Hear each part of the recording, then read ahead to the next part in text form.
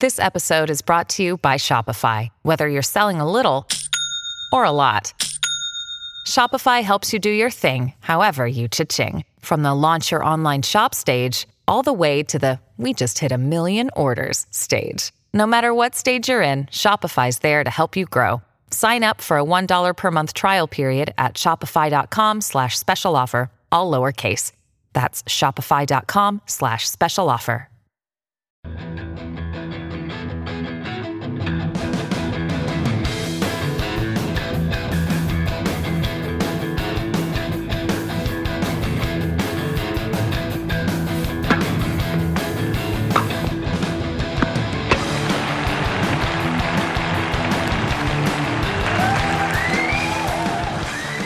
You're listening to the Tennis.com podcast. And here's your host, Ed McGrogan. Hi, everyone. This is the Tennis.com podcast. I'm Ed McGrogan talking with Steve Tigner. We're going to talk both finals today. The women's just concluded this morning. Serena Williams beating Agnieszka Radwanska in 3 sets, wins her 14th major, 5th Wimbledon, and arguably of greater significance, the first one in about 2 years exactly, since 2010 Wimbledon. And then, of course, we'll get to tomorrow's men's final between Roger Federer, Andy Murray. For the women's final, what I take away is, or what I hear whenever someone wins a major, is a lot of really knee-jerk positive spin, sometimes justifiably so. Other times I think it's a little much. A lot of things I hear after Serena's win today is that she's back, and I really think that instead of that, this is a completely new Serena, someone who obviously still a fantastic, a great player, but someone who's certainly older, a little more vulnerable, and I think she was fighting that player and some of the issues that she's had in slams during the second set today, and for a time, this really did look like it might get away from her. Yeah, I think that's true. I think that's a good way of looking at it. I used to think that Serena never really got nervous, and maybe that was true a long time ago, or maybe just a few years ago. But it's definitely not true now. She really got. She said after this match she panicked in this final, and there was really wasn't a real reason to panic. She was clearly the better player. She won the first 5 games. She won the first set 6-1. She was ahead in the second set. And then suddenly she just started missing. When the title was within sight, Radwanska played fine, but really you have to say Serena kind of did it to herself to take it to a third set, and that's not something we normally associate with her. She also had 2 really close matches earlier in the tournament, which she has always had, but it does seem like she, rather than just winning at will, she's going to almost have to overcome some, maybe some more, not just physical but mental vulnerability. I know it doesn't seem like somebody who's won so much should get nervous like that. But Martina Navratilova said that she, the more experience she had and the older she got, the more often she got tight, because I think she felt like she knew what could happen, the bad things that could happen. She was more fearless when she was young, and maybe that's true of Serena. But still, the main thing is in the third set, Serena, I think she recognized what had happened. She stopped being incredibly aggressive. She just she played with a lot more control. She really calmed herself down, and that's the difference between her and a lot of other players who couldn't do that. She sort of mastered her nerves in that third set, and that was impressive. Yeah, I think she certainly is obviously more affected, I think, by some of these spells here that or these little patches of bad play that seem to happen. I think maybe when she may possibly experience that today, you think back to really what happened at the French Open against Rosano in a match that totally got away from her, that she was, like this one, came out strong, supposed to win there. For Radwanska, I'm kind of thinking about her, and I don't think anybody can come away from this final not impressed by the way she came back. It certainly looked like she was going to get shut out in the first set. She had that sort of, I guess, Vera Zvonareva head in the kind of like deer in the headlights look for a while, and you did wonder if this was going to be over within 45, 50 minutes. But by the end of this match, she had Serena, I think, really on her terms for parts of this match, certainly not the whole thing.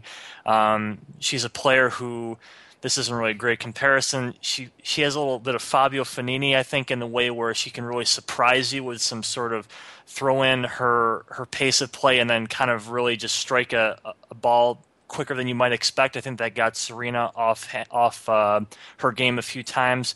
And overall, you see that Radwanska, former junior champ here and finalist here, grass is a great service for her, and I guess you do kind of wonder maybe if the logical next step down the road, if this is a tournament that maybe we'll see her win someday. Yeah, we'll see. She got a good draw. Sharapova was knocked out of her section, so she got sort of a, you might not expect that kind of draw into the final again. The one, we've wondered how far she could go, climb in the rankings with her game, and she's almost at number one now. She was in the Wimbledon final. She's one set away, so it's clear that there really is no ceiling for her. I don't know whether, I'm not convinced she will win a Grand Slam, but now it's not going to be a surprise if she does. And she does have that ability, and I'm sure it wasn't just Serena getting nervous in this match. Radwanska does have that ability to throw somebody off their game with her change of speed. She's not just she doesn't just get the ball back. She doesn't just have finesse. She can hit the ball hard, and she's good at mixing that in. That's also a little deceptive, and I think that threw Serena off as well. So a good run for Radwanska, and I think it's great because she had done well at smaller tournaments, but never reached the semis or the final of a Grand Slam. And now this sort of legitimizes her, what she's done in the last year, on the tour. The one thing I would hope is that she actually doesn't become number one and become the target of questions about whether when she's going to win a Grand Slam. I think it helps her to stay at 2 or 3 and keep working up. Yep. Speaking of number one, Azarenka will take over number one on Monday. It is sort of strange to see that you're going to see Azarenka and Radwanska 1 and 2, and then the past 2 champions at Slams, Sharapova and Serena right below them. But it is kind of a little bit what we've seen in the tour for a while. But I think certainly in this past year there has been a clear order, I think, established, and I think we're kind of filtering that out right now, really. For the men's final tomorrow, Federer and Murray, we have 2 players who I think are both sentimental favorites in different ways. Murray's is very obvious with the British connection, the drought. Federer, 30 years old, just like Serena, and people have been kind of waiting to see if he will win another slam. So no matter who wins tomorrow, we're going to be seeing both a storybook ending and kind of a really crushing defeat to whoever does not prevail. I think there is so much on the line for both players here. So I'll ask you kind of for your predictions in a little bit, but maybe just your thoughts on these two, how they've got here, and just impressions of this match the day before. Yeah, Roger and Murray, that's, as far as the British public goes, I think that's the dream final. I know Murray in the past, when he's been asked who he would want to beat in the final the most, he's always said Federer, and that would make the most sense. Federer is coming off a couple years of frustration, not getting to any Grand Slam finals. People wondering whether he was in decline, but yet he always, he never seemed to even question himself, and now it's come true. He's back in the final. Whereas Murray, also under a lot of questioning, over the past year and even in the months leading up to this tournament, is suddenly seems to have found himself as a player in the last couple matches. It also, is clear. It's funny how it works out that certain matches, the way they turn out earlier in the tournament, will play out all the way till the end.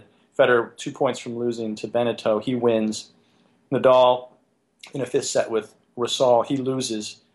Federer goes to the final, and Murray, because in part because he doesn't have to play, Nadal is now in the final. So it's an exciting final. It's great. After the last 4 between 2 players, Djokovic and Nadal, we get the 2 other top 4 players. So I think that's makes it exciting in itself. Just the fresh angle to a final.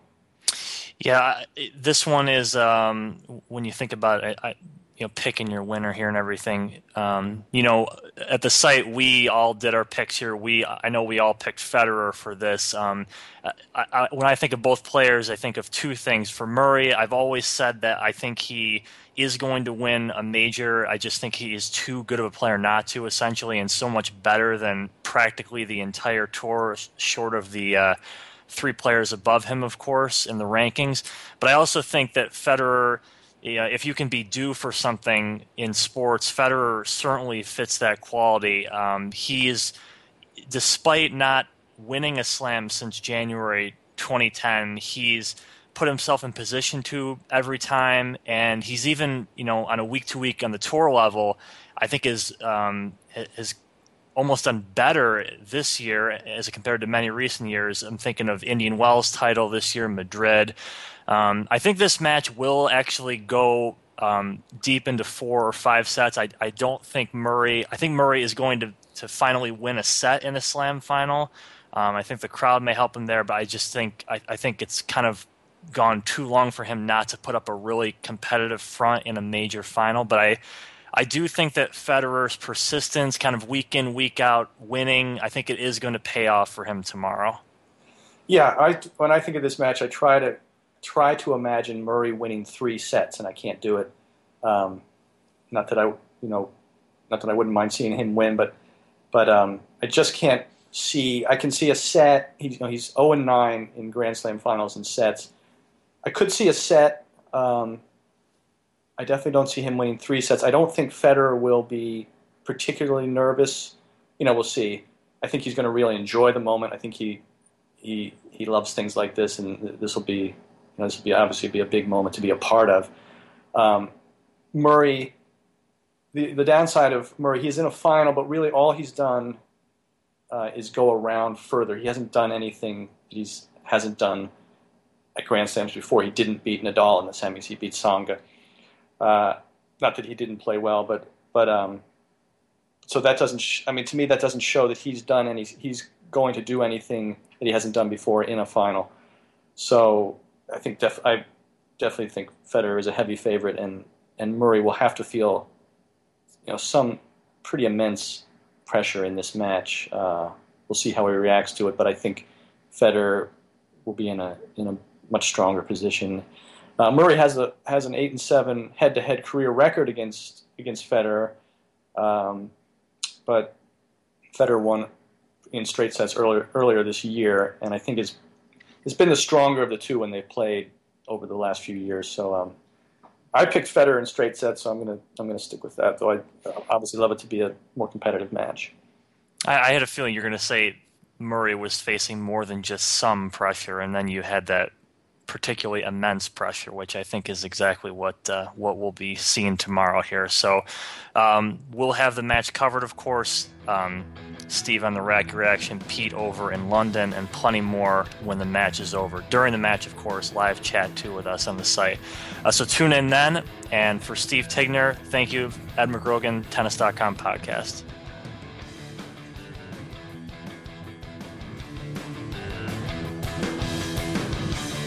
You've been enjoying Tennis.com's weekly podcast. Thanks for listening. For all the latest news and events, head over to Tennis.com.